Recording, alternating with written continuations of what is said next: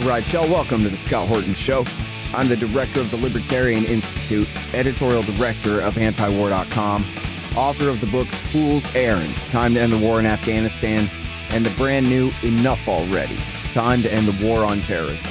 And I've recorded more than 5,500 interviews since 2003, almost all on foreign policy, and all available for you at scotthorton.org. You can sign up for the podcast feed there, and the full interview archive is also available at youtube.com/Scott Horton Show. All right, you guys. Episode 6,000 of the show, finally. Gareth Porter the Great, author of Manufactured Crisis and the Perils of Dominance, and an upcoming book about the old Cold War before the new Cold War that we're all waiting with bated breath for. That all rhymed, you got to admit it. Welcome back, Gareth. How you doing, sir? I'm fine, thanks, Scott, and I'm glad to be on your 6,000th show. I'm very honored, to say the least. Well, you know what? Everybody go back and check number 5,000. We did the life and times of Gareth Porter, which was really great. You guys know I always just go by the article, but this time we did an interview of the man about the man, and it was a lot of fun. I just did something a bit like that with Glenn Greenwald, not so much about his life, but about his point of view on politics and things, a bit more, but we're catching up after a long time. But anyway, and it was great, that episode 5,000 of the life and times of Gareth Porter. I want to go back and listen to that now that I mention it. But anyway, I'm so happy to have you on, and I want to talk to you about lots of things. I guess, first of all, I should tell you, people really care about you. And I get emails and I get DMs on the Twitter there and things, and people say, where is Gareth Porter? Is he safe? Is he all right? And I always tell them, no, he's just fine. He's writing a book about the old Cold War. And it's tough being an author, man. Trust me, it sucks, everybody. I'm vouching for my man here. I've got too many jobs to get mine done. He's got few enough that I think he's actually making progress on his. Can you tell us about the book? Does it have a title? And can you give away everything except everything in it? Sure. For you and your listeners, I'll be glad to do that. It's going to be called The Cold War as a Deception. And it is a new, very much revisionist and even beyond revisionism history of the Cold War, specifically of U.S. policy in the Cold War. And it's going to document the fact that, the reality that the U.S. government systematically lied to the American public, and key national security officials lied to the President of the United States to deceive the President of the United States on numerous occasions during the period of the Cold War from 1950 to the end of the Cold War, 1990 or 1991. And I choose that part of the Cold War. It's actually all except for the early Cold War from 1946 to 49. But I choose to focus on that because what I discovered in my research is that it was the push for rearmament by the U.S. military and its political allies that generated the first round of deceptions of the President of the United States and in turn of the U.S. public, and that really set the stage for this pattern of systematic deceptions that characterized major U.S. Policy decisions from that time on until the end of the Cold War. So that, in a nutshell, is really the thesis that I am developing in the book. Mm-hmm.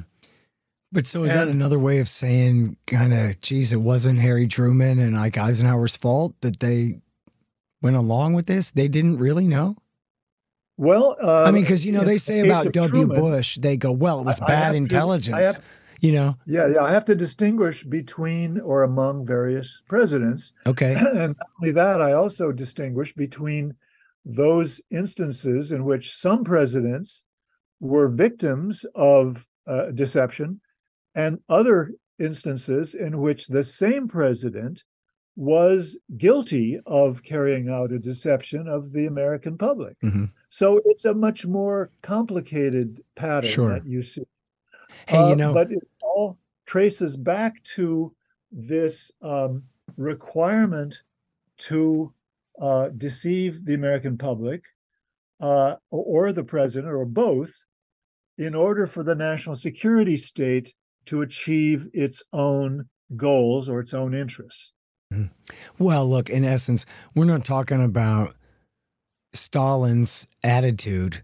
We're talking about his military capability and what our government pretended to believe it was, essentially. Is that correct? That's where it started. That's right, exactly. And that was the key to pushing through it was the first effort. Let me put it this way: it was the first effort to push through a rearmament program, and it was the Secretary of State of the time, who was Truman's closest ally, or closest advisor, who was the key to that aspect, that element of the deception. But very quickly, then, it was the entrance of the United States into the Korean War, which provided the opportunity or the necessity, if you will, for the key national security officials to pull a massive deception on Truman first of all, to get him to enter the war, and secondly, to get him to agree for a massive rearmament program in the very first 6 months of the Korean War, on the grounds supposedly that the Chinese counteroffensive against U.S. troops who had carried out this stupid effort by MacArthur to come up right up to the Yalu River, the Chinese border. They counterattacked, and basically it was a huge defeat for MacArthur. And Truman was so convinced that convinced by Atchison and the Joint Chiefs of Staff that this was the beginning of a Soviet worldwide military offensive, that he agreed to their demand for this complete rearmament program. And that's how it all started, really. Wow. So, well, I want to keep asking you questions, but I'll wait. The other thing on my mind the is... book, by the way, is all finished except for a conclusion. And that would be done by now, except for the fact that the Israelis began this horrible... Yeah. Well, we're going to talk about that in a minute. Mass atrocity. Yeah. My book has also been put on a terrible delay here because of current events, of course, as well. But the other thing is, I keep thinking, if I could ever get my book finished and then edited way, way down to a reasonable length, I sure would be interested in what you thought of it. I couldn't ask you to read it now, Gareth. You know, you'd never forgive me. Well, if it's still going on when I'm finished with my book, which won't be very long in the future, and if this war somehow can be ended, then I'll promise to read it. All right. Well, it's almost 1,200 pages now, and I know I got to cut it in half. I don't know what the hell I'm gonna do, and then, like you say, I got the same problem here with current events taking up all my attention. It's very difficult to get back to writing a history book about how much I hate Bill Clinton. You know what I mean? But it's absolutely got to be in there. I'm sure you knew this, but I can't help but, I hope I'm not giving away or whatever. I just think this is bananas. Maybe a lot of people know this, or I don't know who does, but to me, it blows me away that before the ATF even raided the Branch Davidians, just like 2 weeks into Bill Clinton's presidency, he'd already ruined a peace deal in Bosnia. And not only that, this really pisses me off, Gareth, and must have pissed them off too, is it was Cyrus Vance's peace deal. And Cyrus Vance had been, of course, Brzezinski's rival, the Secretary of State in the Carter administration. But the incoming Secretary of State was Warren Christopher. And Warren Christopher had been Vance's deputy during Carter and like his protege. You know what I mean? Not just a guy that worked under him, but like he was his guy, right? So then Vance cuts this deal. And then Warren Christopher comes in and helps Bill Clinton destroy it. And this is just the beginning of 93. There's 2.5 more years of killing left to go in Bosnia. By then, the worst of it hadn't even begun yet. And so this is not just he ruined a peace deal, but this would be like if you struck a peace deal and then I ruined it. You know what I mean? Right. Like these guys are such monsters. I just hate them so goddamn much. This is a huge story. Absolutely. You know, it stands up after all these years as a major event worth taking seriously. Yeah. All these guys. And that's like, it's like Korea. It's one of the obscure ones. The Forgotten War. America messing around in Bosnia, messing around Korea. There's a great Raimondo article, by the way, about how America started that war. I'm sure you already know everything about it, but people can find that at antiwar.com. And it was about how the South had been attacking targets across the border with American help for a long time, deliberately provoking the North Korean attack, the other way. Who would have thought? The South definitely did want the military wanted to go to war, no doubt about that, and so did Syngman Rhee. No question about that. It was by no means a matter of an attack on an innocent bunch of officials in South Korea. That's for sure. Yeah. Okay. Well, listen, we should talk about the current events that's got us all diverted from our Cold War books that we're writing. Right.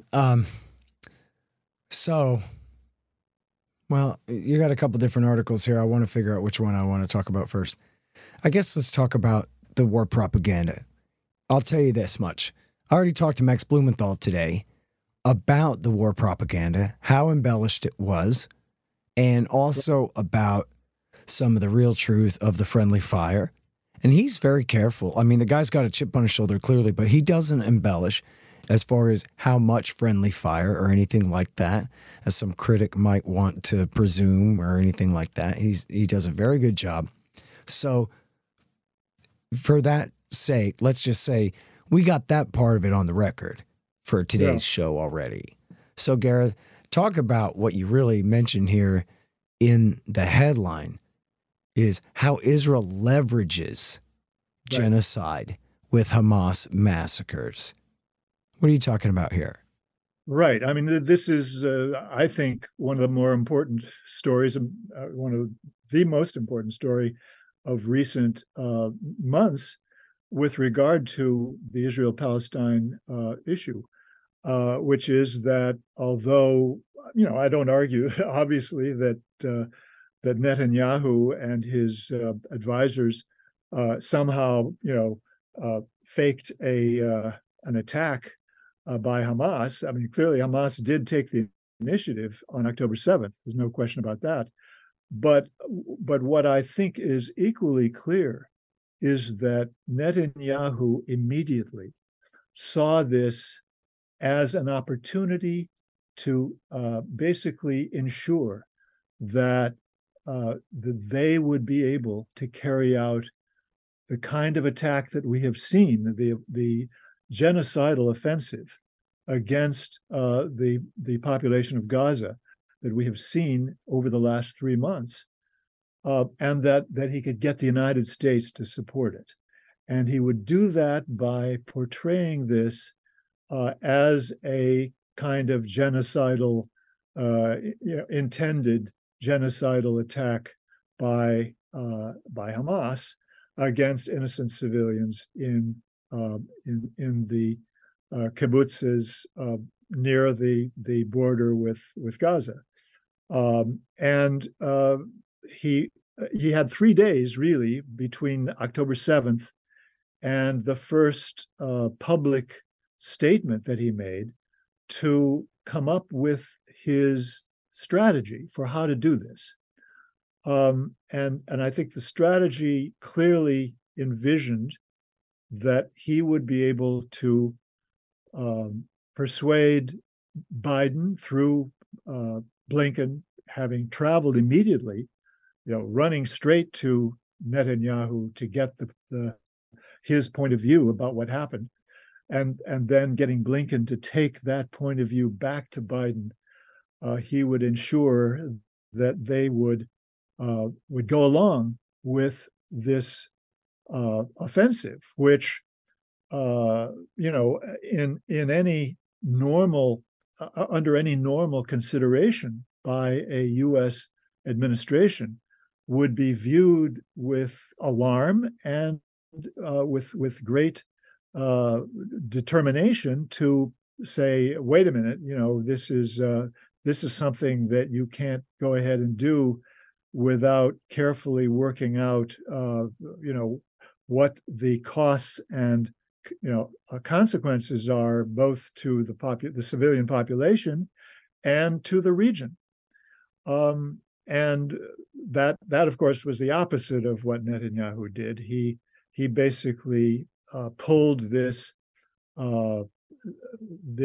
very clever political trick on the Biden administration, basically using Blinken, who, as everyone, I think, all of your listeners know, is a very long time Zionist, a very deeply convinced supporter of Israeli Zionism, and was going to come back with whatever the Netanyahu told him, and get Biden to go along with it. So that was the essence of what I think Netanyahu had in mind from the very beginning. And what he did, of course, was to put out the theme that this was the same, that Hamas was doing what the people who the U.S. military fought against across the Middle East did by killing massive numbers of civilians, and were simply were mass killers. So this was a very clever strategy. He basically had his military spokesman ready when the press first went to Kfar Aza, which was the first kibbutz where the press was allowed to come in and talk to be briefed by the military, and even possibly to talk to civilians who were there. And it was handled in such a way that the military spokesman essentially put out this story about horrible atrocities against civilians, beheaded babies being the lead story that was being put out, and burned people being burned alive deliberately by Hamas, and bodies desecrated, parents being executed in front of their children, and children being executed in front of their parents. This was the story that was given out, and it created this bow wave of stories in the media. CNN led the crowd. They were the most enthusiastic and the first to put out a story based on the briefing they were getting in Kfar Aza. But it was so horribly bad, so obviously wrong, that they had to correct the story about beheaded babies when they tried to get it. They tried to get someone in the military headquarters to confirm it, and the military couldn't confirm it. They couldn't offer any confirming evidence. So CNN had to back down on that. But nevertheless, the story was out by October 10th, that all of these horrible atrocities had taken place, and that really set the tone for the entire corpus of mainstream media coverage of the post-October 7th conflict. Yeah, and then we do see, Hamas is ISIS, and for people who, that's the slogan. There's always a cutesy little focus group tested slogan with the Israelis, of course. Right. And for people who are not too familiar, but ISIS is just Al Qaeda in Iraq from George W. Bush's Iraq War II, and then worsened by Obama's filthy, disgusting, dirty war in Syria from 2011 through really the end of his presidency, which blew into the Islamic State Caliphate under Baghdadi, which took over all of Western Iraq in 2014 in what was an insane, as Blumenthal put it, comparing here, Texas Chainsaw Massacre style, just ultra violence. That is what happened in Western Iraq in 2014 when ISIS came. Patrick Coburn, who is the most important Western reporter in the Middle East, said then, these guys are like the Islamist Khmer Rouge. Right? They are bananas. They come into a town and they did butcher people. They did throw alleged homosexuals off rooftops and, machine gun innocent people as well as prisoners of war and all kinds of, nightmarish, biblical level. And that they were caught up even in that stuff, right? This is all the Bible coming true. We're fighting the new Rome and all this. But that's not Hamas. But what Netanyahu's doing is saying, remember how bad ISIS was in Western Iraq a few years ago? Well, that's what we're dealing with here. And remember how you dealt with Mosul and Ramadi and Raqqa? Well, that's what we're doing here. And so, and then, can you talk about this too? And this is, according to Biden, which I don't know what you can believe, because Biden's the same guy who claimed that he saw the pictures of the beheaded babies, which is an outright lie. But he also said that Netanyahu told him. He had to take that statement back.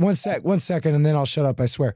But he also said that Netanyahu told him, this is just like when you guys firebombed Germany and Japan and even used the nukes in Hiroshima and Nagasaki. If you guys can firebomb Dresden and Hamburg and Tokyo and nuke Hiroshima and Nagasaki, then I can do what I'm doing in Gaza, based again on this Hamas is ISIS level ultra violence here. Right. It was a brilliant strategy for assuring that there would be no questioning, no serious questioning of what Netanyahu was about and what the IDF was about in Gaza. And his slogan was that Hamas is ISIS, and that was the shortest and pithiest way he could possibly have stated it, and got the message across to Americans and particularly to the administration. Yeah. Well, and so there's a quote I saw just a couple of days ago. I'm sorry I didn't have time to Google it up real quick, but there was an Israeli brigadier general who said, every plane we're flying, every bomb we're dropping, everything we're doing is with the United States backing us up and with their equipment on every level. And without them, we could not do what we're doing now. And I think he was just being grateful. But that really is true, isn't it? He didn't intend to start a new propaganda offensive, I don't think, because that probably would not have been a good idea. Yeah. Well, what's the reality? Is that exactly true? Of course it's true. Yes, absolutely. I mean, the Israelis could not carry out any serious offensive militarily in Gaza. In terms of bombing, without the United States being fully supportive and agreeing essentially to cover it in advance, telling them, "Yeah, go ahead, you've got a free hand." And then midway through it, or not midway, but farther into it, again repeating that we support what you're doing. We have certain questions about whether you're giving sufficient protection to the civilian population, but we're behind you, and you can have just about as many more bombs as you please. And that's what they did in November. In November, they replenished the bomb supply, and basically allowed the Israelis to do whatever they wanted, despite the fact that they were telling the American public that, they're trying to assure the American public, yes, we are doing our best to make sure that the Israelis give sufficient attention to protection of the civilian population. I read the other day that it was 10,000 tons of bombs we've given them so far in this thing, just since October. I'm not sure. It sounds reasonable. I haven't specifically checked on what the latest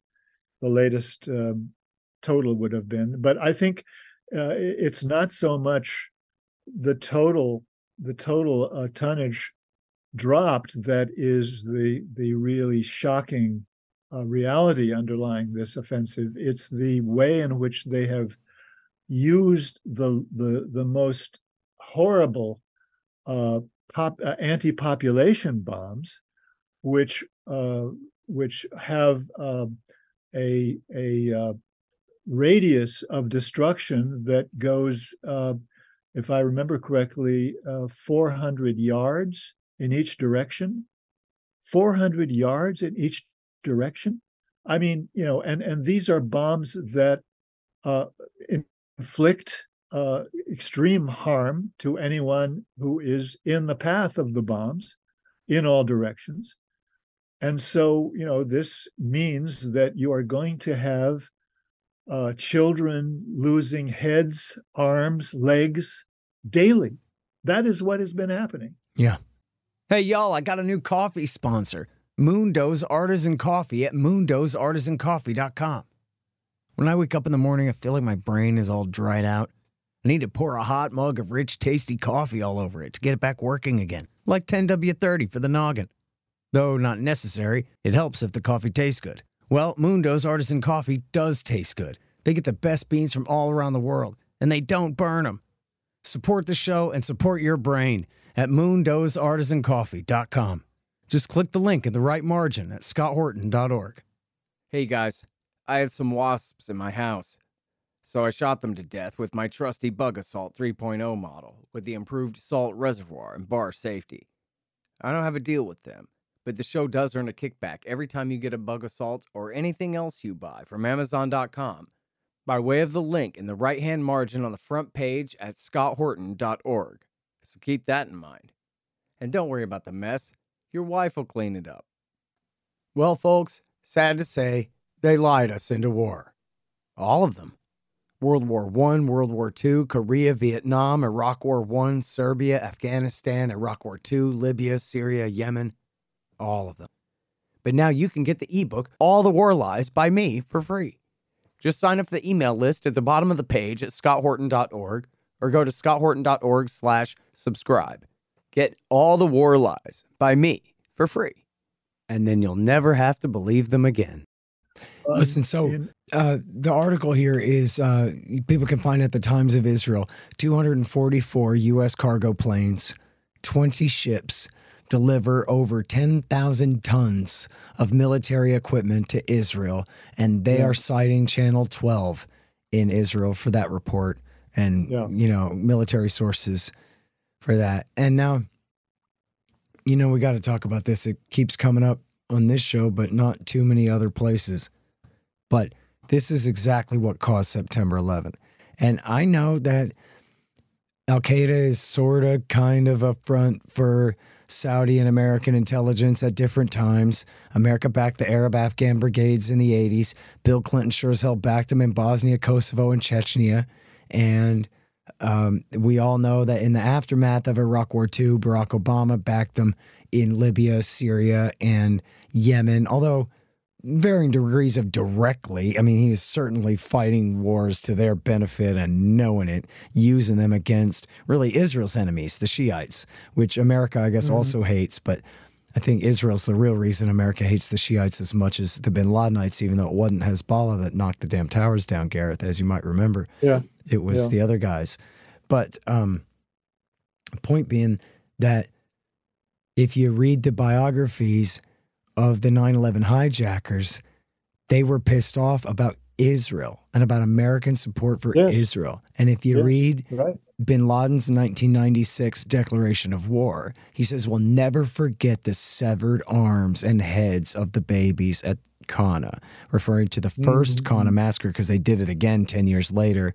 But the Right. first Qana massacre of 1996, where the Israelis bombed the UN shelter. And you know what? I only found this out recently. Hat tip to Jonathan Schwartz. Did you know Naftali Bennett was the guy that did it? He was the guy that called in the strike on the UN shelter that killed 106 Palestinian women and children hiding there, which is what I didn't know that he was the man. No, I didn't know that. And then that was what, and you can find it in Israeli press. They talk all about it. It's totally true. And they're very proud of it, I'm sure. I'm absolutely proud. Oh yeah, he doesn't care. And then, but this is what was the primary motivation for that Operation Grapes of Wrath, and then especially that Qana massacre, was the motivation for these German engineering students studying in Hamburg to want to join Al Qaeda and fight against the United States. And including successfully, these are the guys who killed 3,000 Americans. Right. And so, you know, I was kind of rambling to the judge earlier. I think I made him mad, but you forgive me. I love you, Gareth. I'm very happy that bin Laden is dead. And I think that, I don't know if Zawahiri's dead or not, but even Zawahiri didn't really have the charisma and the chutzpah and the whatever you call it, I don't know, that gave him sort of this unofficial command authority and loyalty of so many international jihadis from all around the world and all around the Middle East. If he said, look, what we want to do is this, they really followed that to such a great degree. And I don't know. I guess I really need to start paying attention to Bill Roggio again. I don't know of like who is really in charge of Al Qaeda now, how independent from Saudi intelligence they are at this point, whether they are determined to attack the far enemy, the United States. But it's so easy to see how history could repeat itself here. And of course, with all the, you know, the FBI had to frame up a lot of kooks, but after a while, we started having real ones. You know what I mean? And you could have a lone wolf with just a gun who hijacks a fuel truck, or a guy who gets a hold of, you know, a pretty good rifle and a nice soft target and does some terrible thing. Like, I feel like we're just on the verge of this. And I know whatever false flag this and that to me is regardless. You know what I mean? You could have some kook kill a bunch of innocent people, and then what's here in America in a terrorist attack, and then what's Joe Biden going to do then? They're going to blame it on freedom and radical Islam. They're going to blame it on the Shiites this time. Or I don't know what. Who's even in charge to decide? Jake Sullivan? Tell me something, really. Gareth. It seems like a real problem going forward here, man. Because this is the Qana massacre every day for 3 months. This is like the Waco massacre every day. Sometimes 3 or 4 or 5 Waco massacres a day. Every day for months and months and months is what's happening to these people right now. Absolutely. And I mean, I can't say that I, would rule out what you're suggesting as a possibility. Certainly it is. But at the same time, I mean, we should not lose sight of the present reality that has been created by this atrocity that we're we're just discussing now, of the Israeli attack on Gaza, which is really seriously to be considered in terms of genocide. And that is something that has clearly not just upset people around the Middle East, but has forced or has induced governments in the Middle East to take action that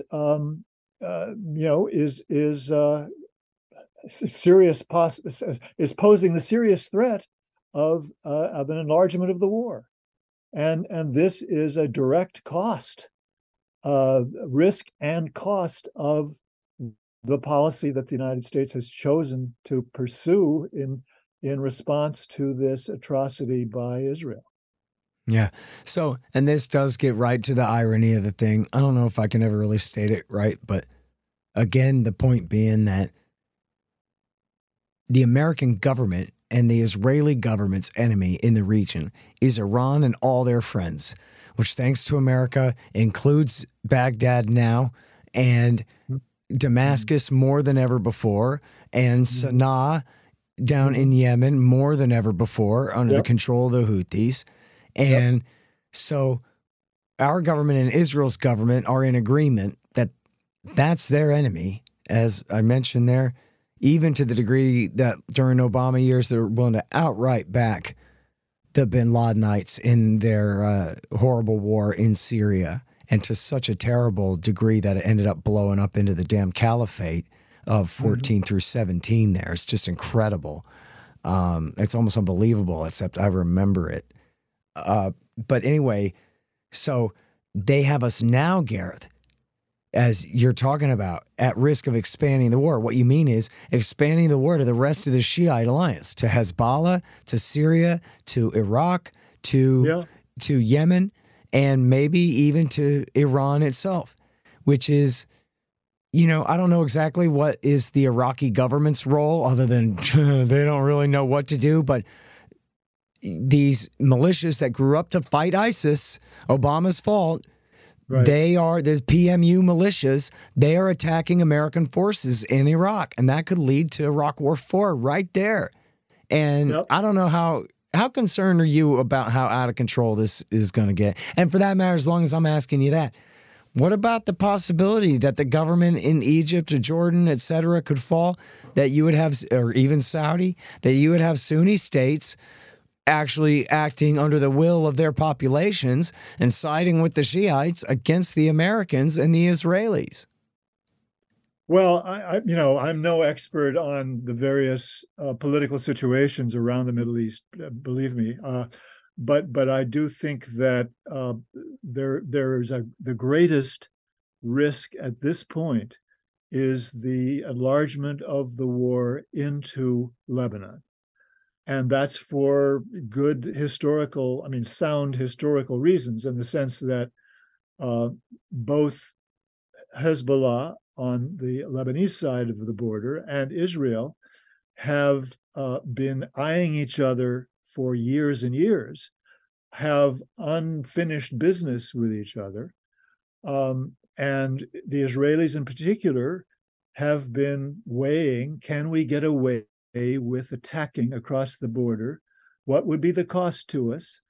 And, I think that there is a not tiny and not inconsiderable chance that the Israelis would, in fact, choose to enlarge the war into Lebanon. I think that would be the most likely scenario for one of the most serious consequences that could occur because of this atrocity of Israeli attack on Gaza. And that, Lebanon really has only Hezbollah to protect it. And Hezbollah does not want to have a war. It's clear that's their policy at this point. But at the same time, if the Israelis were to take steps that they could easily, I can easily imagine they could take, because they feel that it would be in their interest, then we would have another major war in the Middle East with terrible consequences, and I'm very worried about that. Well, I don't know if you saw this clip, but somebody asked Joe Biden, are the strikes against the Houthis working? And he says, what, working in the sense of accomplishing something? No. Are they going to continue? Yes. I think that was what he said, accomplishing something. I may have misparaphrased, but it's very close anyway. That was very close to the exact wording. So, and that's the thing, is we already know that the Houthis and their poor population can take a beating, and that regime is not going anywhere. Saudi and UAE and Al-Qaeda, backed by the United States, just failed to dislodge them from power after a war that lasted for, was it 8 or 9 years? With heavy bombing by the Saudis and the UAE. An unbelievable campaign against them, air campaign especially against them.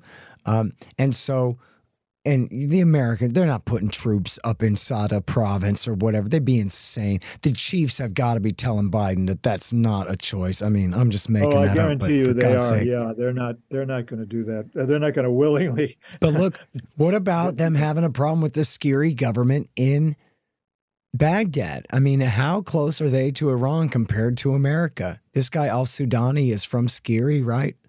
The current prime minister. I think that's right. I'm not following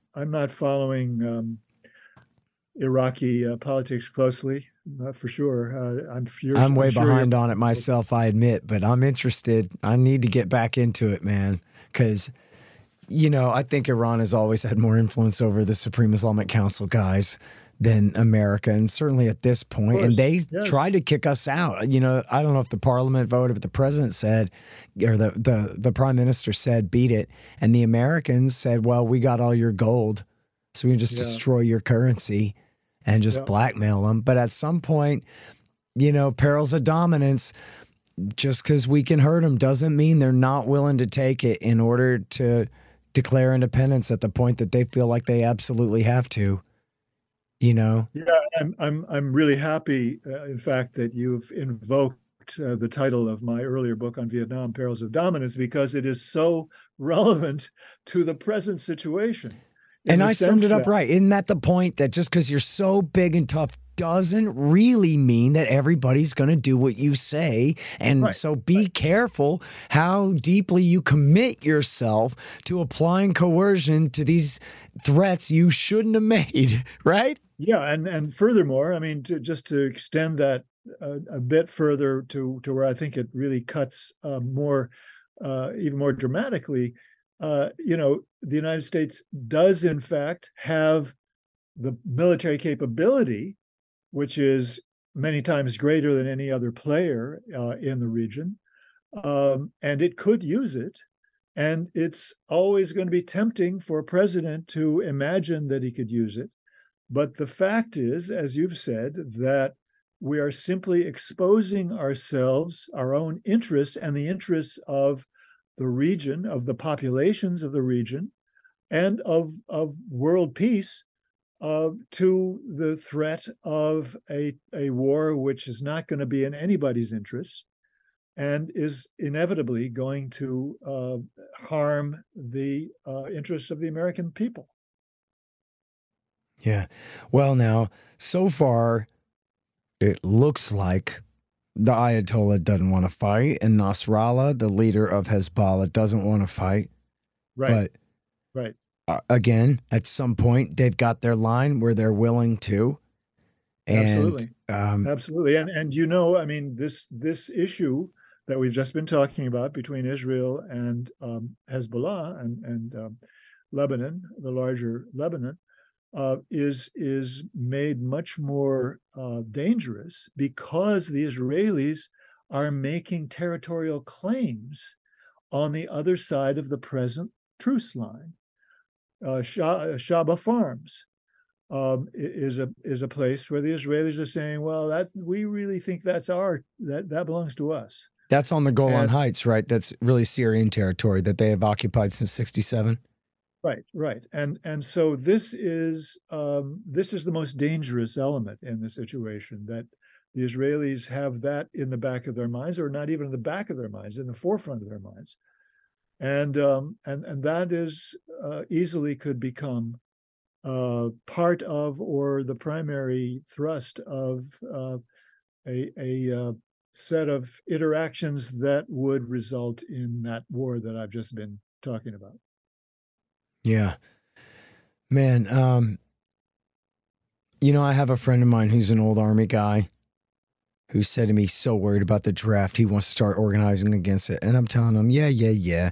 Come on, man. That our Army does not want a conscript army. And our population of 18-year-olds is not really fit to be conscripted anyway. And they would rather rely on high tech and quote unquote volunteers. They're very well paid. But anyway, a non-slave army is what they mean by that, at least. So, but then I'm thinking, this Biden kook has got us really threatening war in Europe and in Asia. I just talked with Tim Shorrock today about brinksmanship with the North Koreans, leading us toward, boy, talk about a black pit there, a possible atomic war with those guys, picking a fight with Iran and the whole regional Shiite alliance there that Bush and Obama built, and all of this.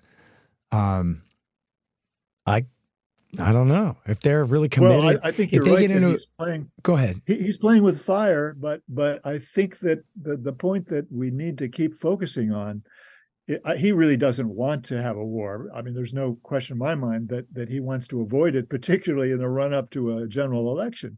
I mean, that would not be the best move for him to make politically, to say the least. But the problem is that he is, as we've been discussing earlier, he's wedded himself to the interests of Israel in a way that makes it much more difficult, if not impossible, for him to really prevent the kinds of behavior that is so dangerous in this situation by the Israelis.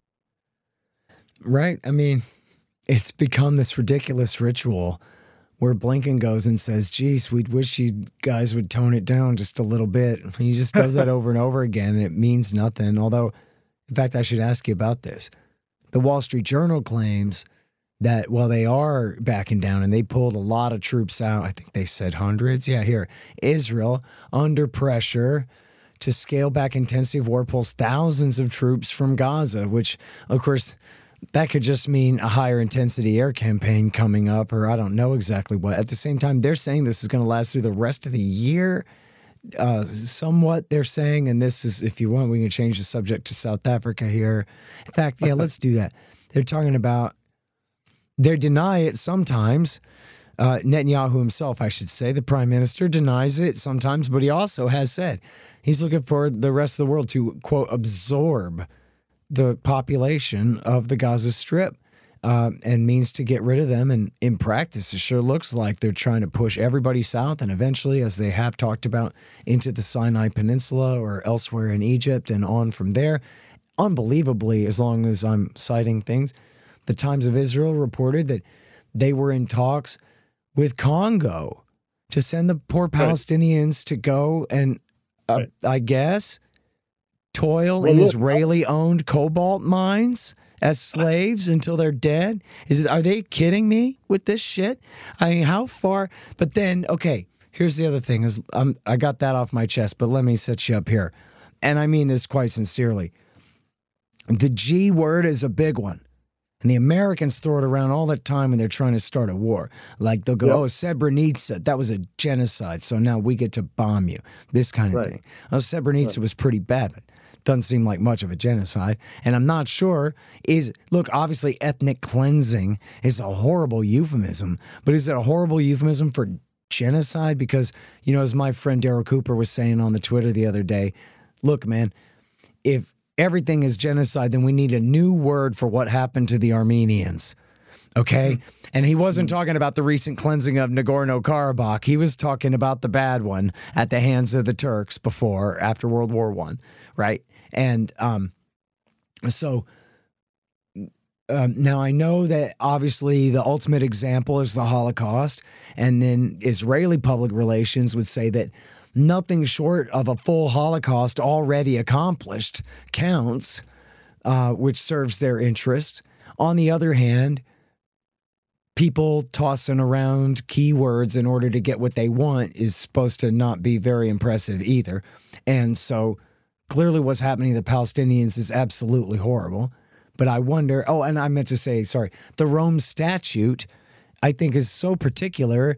You could even have a situation where people are force-marched, like, say, Nagorno-Karabakh last September, October, where the Azerbaijanis force-marched them out, and evidently no one was killed, or single digits or something were killed, but they completely kicked the Armenians out of there. I mean, Nagorno-Karabakh is no longer Artsakh. I mean, it is over. So does that count as genocide? And then at that point, now we're just throwing around the G word everywhere. I don't know.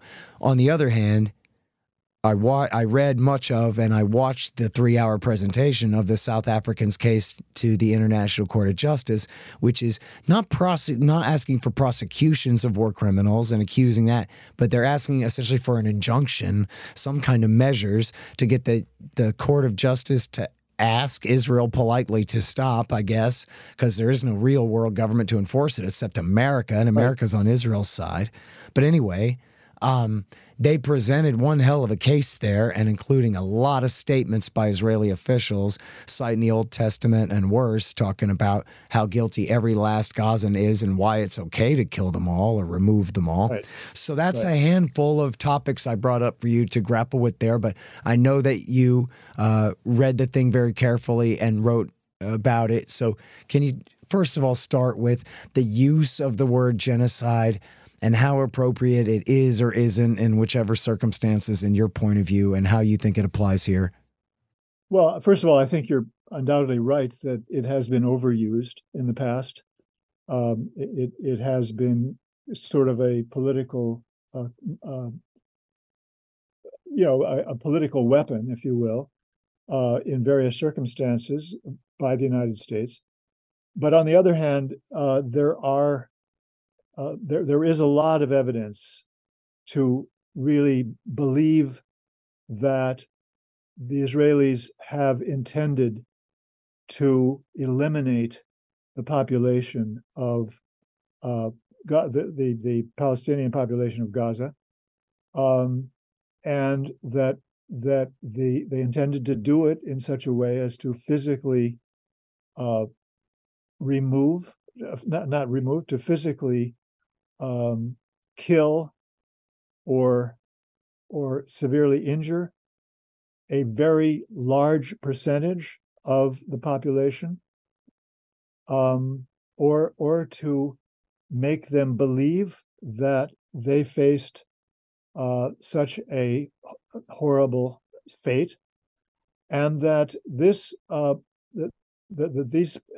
policy intentions reflected a broad view within the Israeli civilian population, representing essentially the right wing politically in the country, and to try to estimate precisely, what percentage of the population that includes would be difficult, but it's somewhere between 30% and 45%.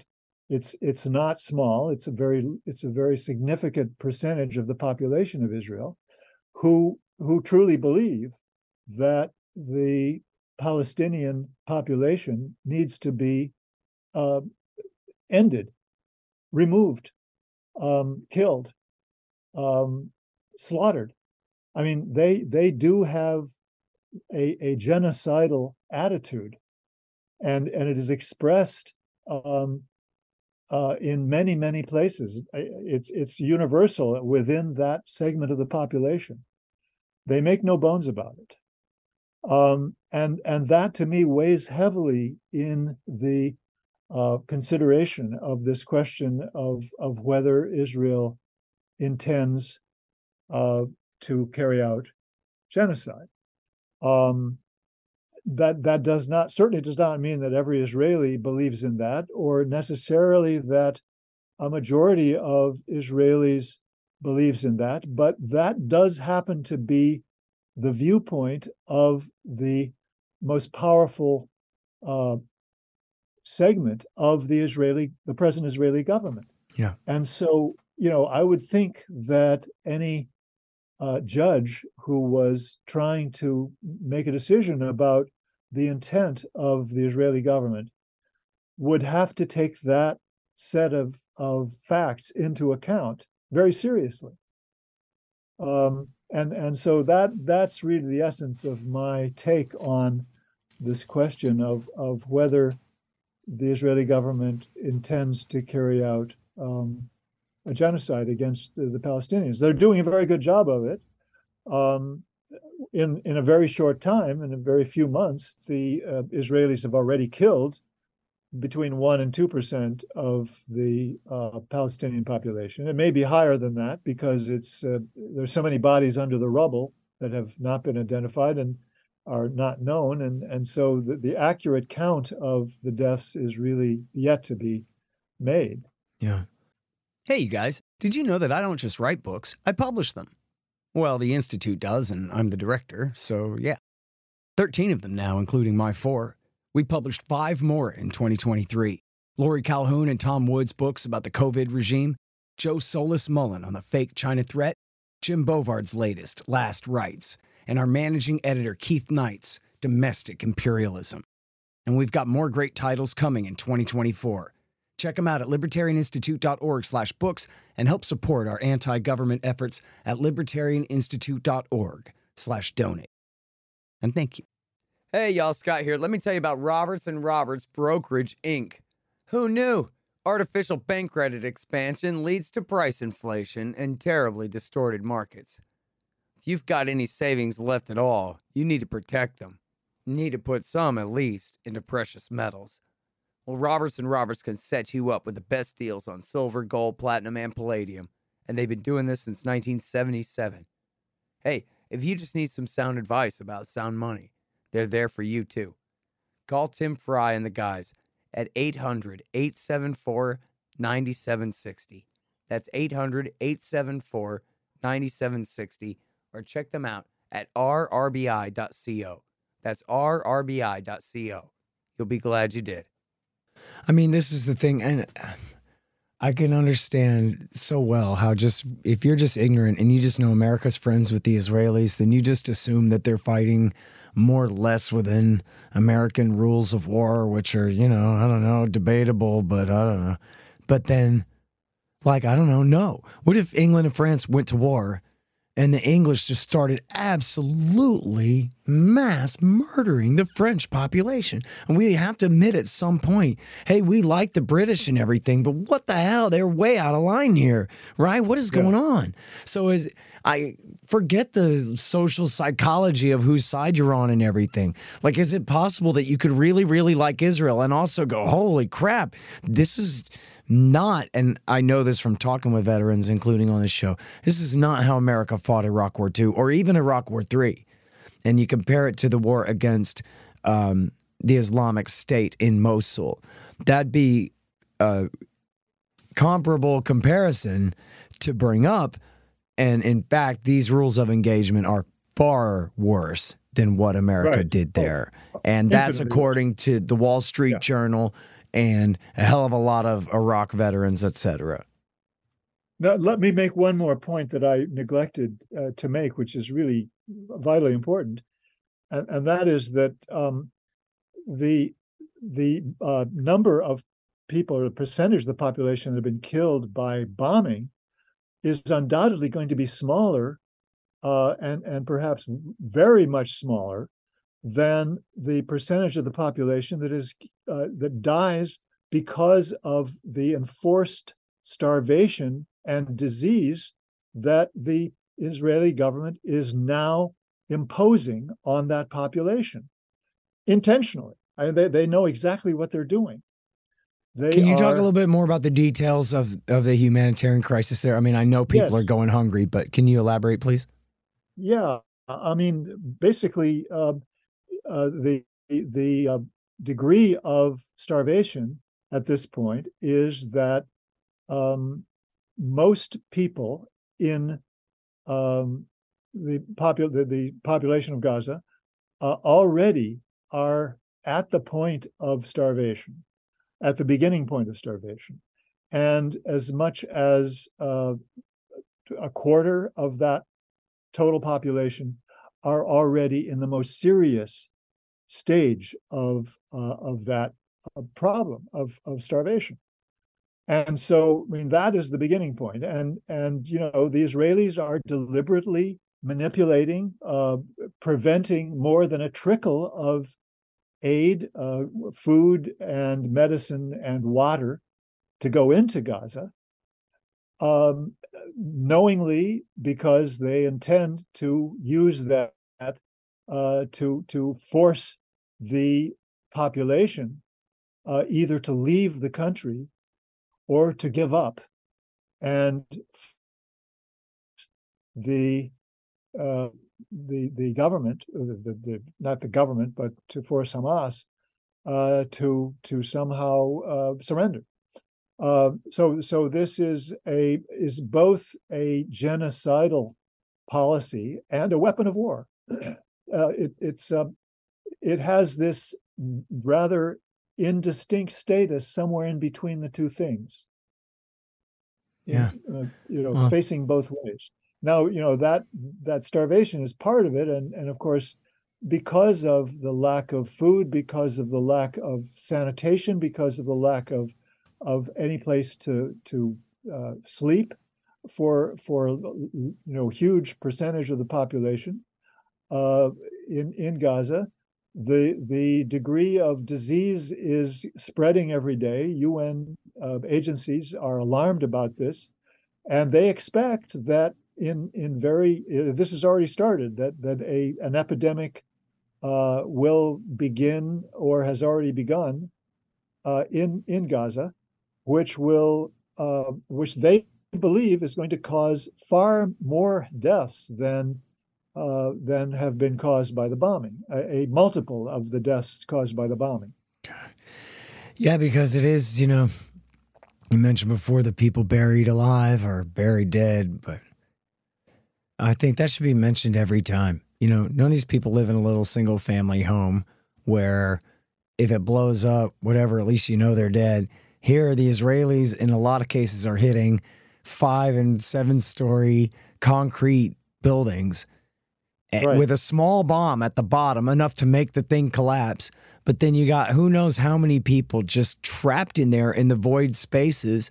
But then nobody's coming. There's no fire engine with a ladder, and there's no, heavy machinery, giant claws from some big yellow truck that can pick up these giant slabs of concrete. Nothing. So these people are just buried alive in there. And you can see, if you look, just type in buried alive in your search in Twitter. I don't know about TikTok and the rest of them, Instagram and whatever, but on Twitter, you will see people's hands sticking out, women's hands sticking out, and they're screaming in Arabic, for the love of God, somebody get me the hell out of here.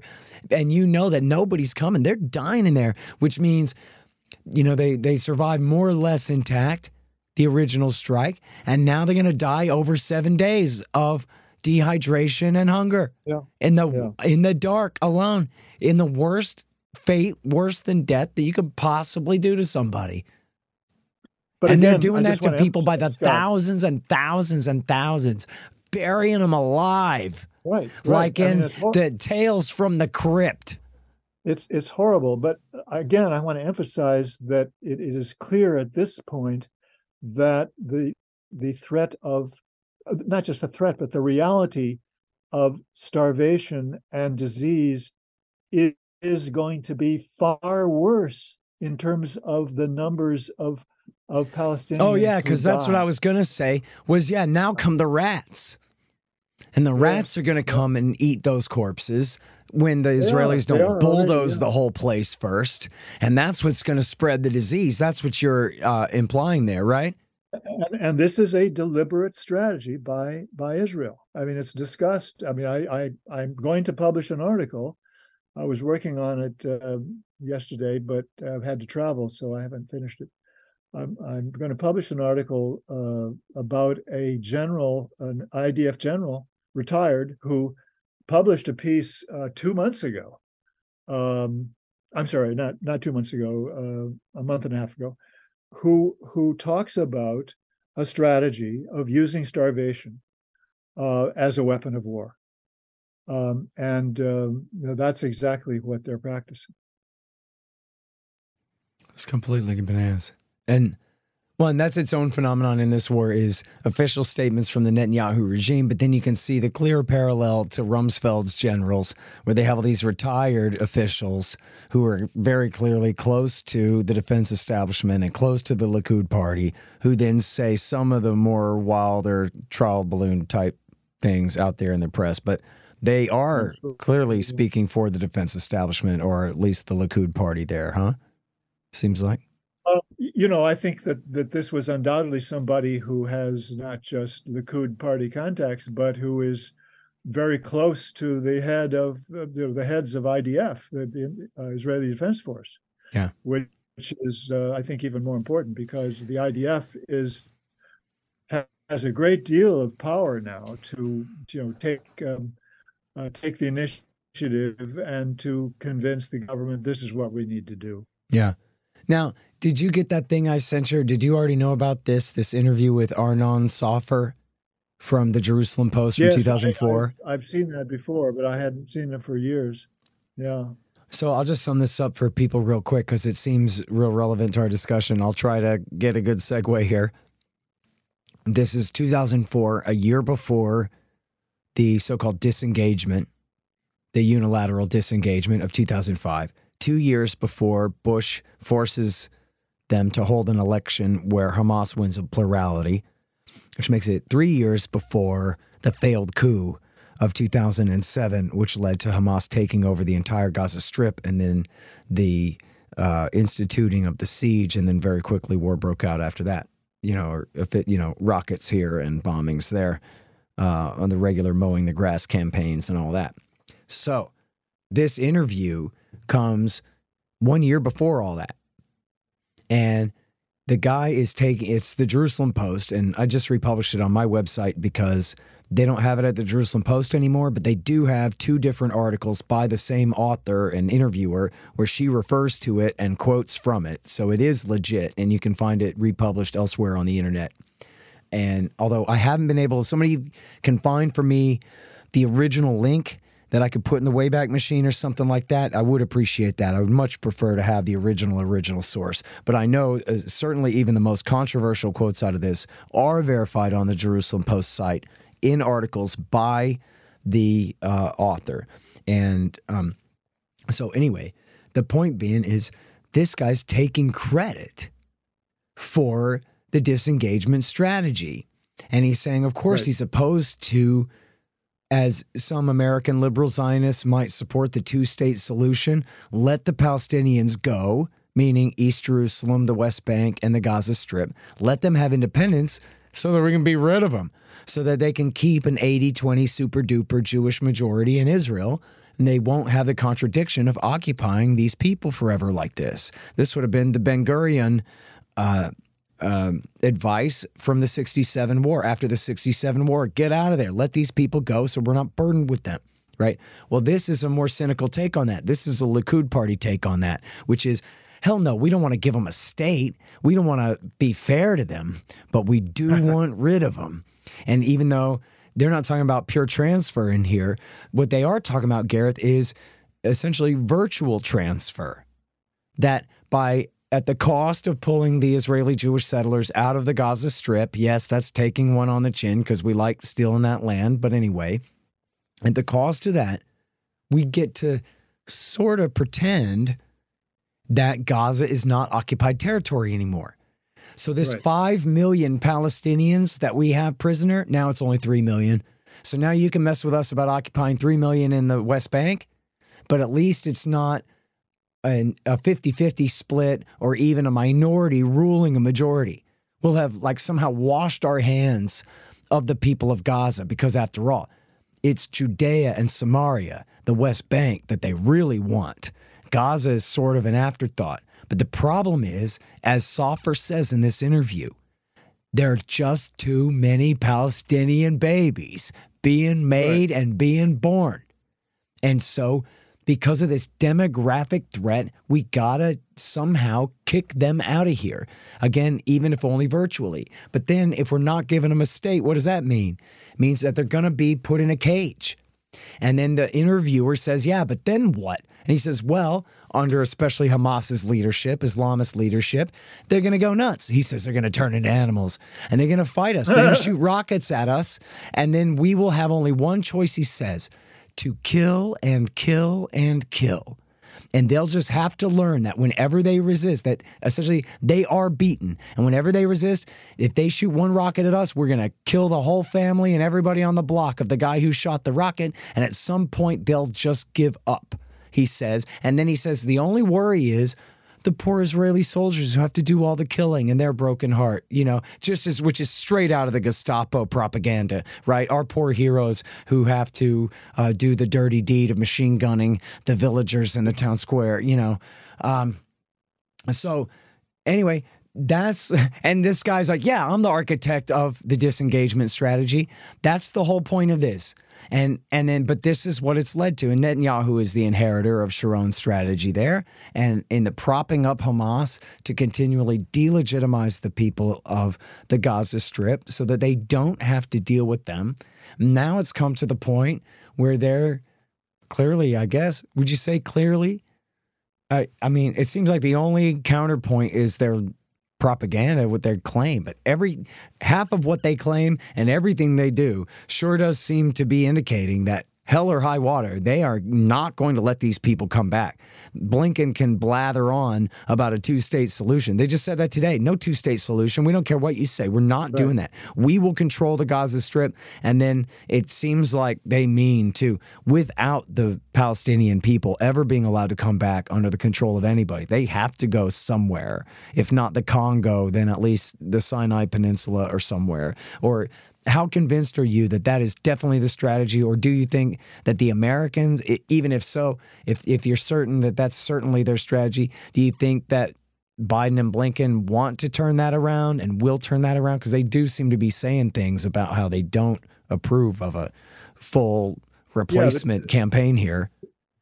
Two very different questions. I mean, on the first question, I do think that the Israelis have reached a point where their solution is a combination of this genocidal approach militarily, and this rather stupid and I think a non-starter that says, yeah, we'll help arrange for them to go to other countries where they'll be happier, right? And so, and what percentage of the population they anticipate being able to do that with is an open question.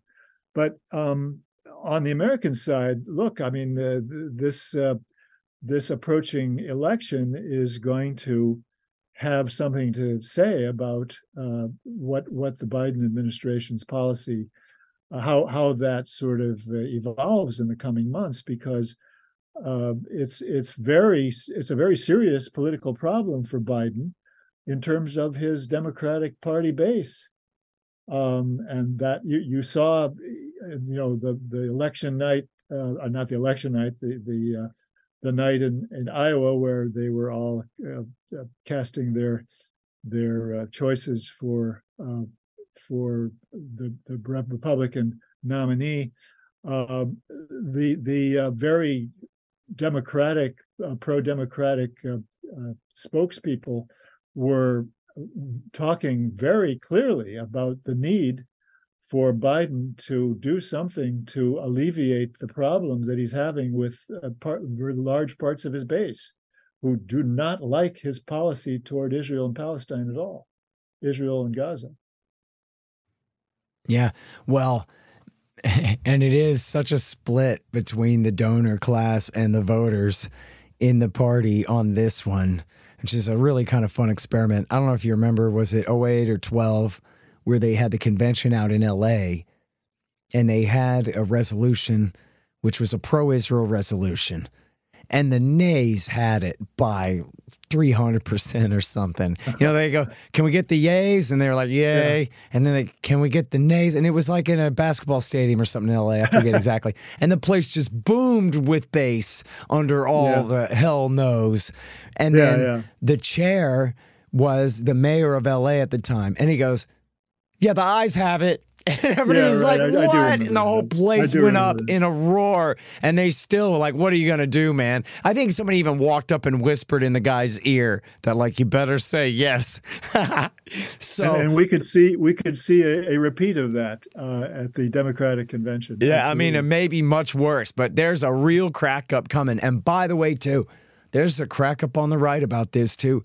There are a lot of conservatives who feel very burned for very good reasons after supporting George W. Bush's terror wars, and who want no part of this. And when people say America first, they understand what that means. That doesn't mean be a selfish jerk. That means defend America first. Leave the world the hell alone is what that means. And they believe that, and they take that seriously. That's not just some stupid like campaign slogan next to MAGA or something. They really mean it. And then all of a sudden they're supposed to forget all that when it comes to Ukraine. All of a sudden they're supposed to forget all that when it comes to Israel and Palestine, and especially when they're burying women and children alive like this in front of everybody in this most horrific fashion. Why in the world are they supposed to forget what they believed yesterday? And how are they supposed to get over being commanded that they have to? It just doesn't seem right, does it? Doesn't feel right. And there's a whole bunch of people, new leaders on the right, who are not going for it, Gareth. In fact, the polls consistently say half of Republicans want a ceasefire, and that's going on more than a month now, maybe 6 weeks now. Half of Republicans, there was even a poll that said 56%, I don't know. But there's quite a few consistently say half of Republicans want a permanent ceasefire right now. Not kill them all and let Allah sort them out. Not let Dick Cheney go in there and murder them all with a chainsaw. But stop this right now. Half of Republican voters, according to the polls. Well, I think this situation is only going to get more tight for Biden in the coming months. I mean, I think that he is going to be under such terrific pressure that it very well could make a difference in the coming weeks. That's my hope, certainly. Which is, you extrapolate from there, too. That's just going to make Trump 10 times worse on it than he already is, right? Because then he's going to be like, oh, the liberals, they hate Israel so much, but I'm Netanyahu's man, blah, blah, blah. I suppose, he might try to pull that. I don't know how he would handle it for sure. He has a very pro-Likud record to brag about, recognizing the seizure of Golan and moving the embassy and all the bogus Abraham Accords that led right to October 7th that he's committed to. I mean, this is the Netanyahu-Trump doctrine. Oh, we'll give them the deal of the century, and they can just accept permanent occupation and dispossession. And he may not have people whispering in his ear, hey, this is not such a great idea politically for you. I don't know. We'll see how it goes. And this is the same with civil liberties issues. It's the same with foreign policy all over the place, not just in Israel, Palestine. But the left half of America and the right half of America are each about half good on things a lot of the time. But unfortunately, the leaders are all agreed on what's horrible. And so the people are kind of left out in the cold, where the people overall, the right and left, they would prefer to keep the Bill of Rights, for example, Well said. Yeah. All right. Well, listen, man, thank you so much for doing the show. You're episode 6,000, and just like you're episode 5,000, and you're my very favorite. I've interviewed you, I don't know how many hundred times, 300 and something times now. And everybody go check the archives at scotthorton.org/archives and listen to all of my Gareth Porter interviews. They're so great because he's so great. You're so great. Thank you, my good friend, for doing the show. Thank you so much, Scott. I would be more florid about it, but I know you have to go. Yeah. It's cool. Love you, man. Appreciate you. Talk to you soon. Bye. The Scott Horton Show and Anti-War Radio can be heard on KPFK 90.7 FM in LA, APSradio.com, antiwar.com, scotthorton.org, and libertarianinstitute.org.